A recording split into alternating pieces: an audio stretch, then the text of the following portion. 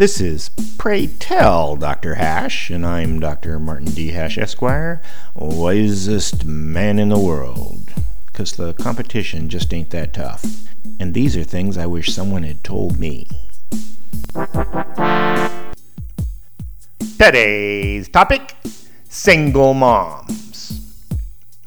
The stereotypical single mom has a child out of wedlock that is supported by the state. Or the divorced mother of three clinging to alimony and child support from a begrudging ex. Then there are moms who want the kid but don't want the partner, instead using a sperm donor, who parade around like they're something special and need elite treatment, proud that they are manipulating the future of society.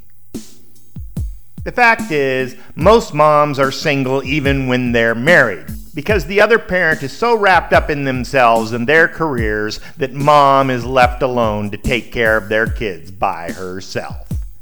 Their lives are no easier than celebrated single moms, but not as fashionable. It's time to stop thinking about single moms and start focusing on the children. There is ample evidence that a two-parent home with a dominant male role model is the most beneficial to them.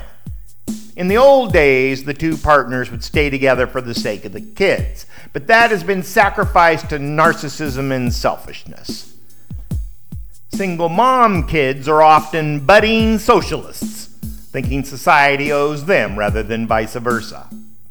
In fact, today's political divide could be described as the children of single moms versus the status quo. And that's not going to end any better than it started. For more, see my website at martinhash.com.